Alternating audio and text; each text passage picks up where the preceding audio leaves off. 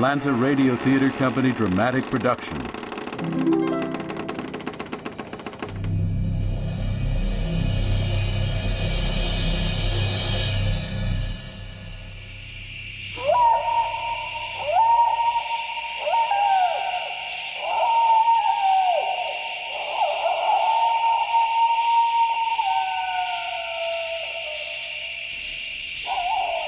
It's just a simple garden maze, and you move quietly through the neatly trimmed hedges, so peaceful in the afterglow of the dying sun.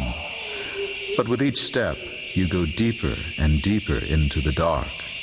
With each step, the hedges grow higher, the path fainter, and the way more twisted, until the way back is lost behind you, and the way forward is cloaked in shadows.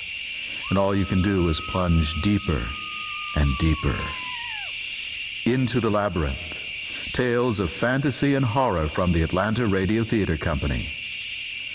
Join us now for an audio celebration of Halloween.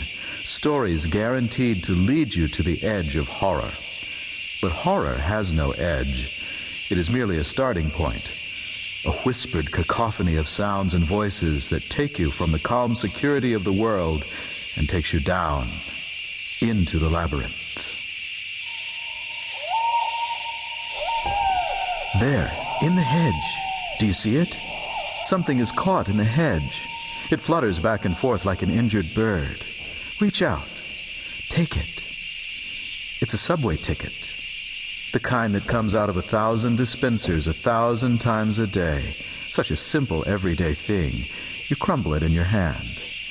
And the ground rumbles ever so slightly, as if something vast and powerful was moving beneath your feet.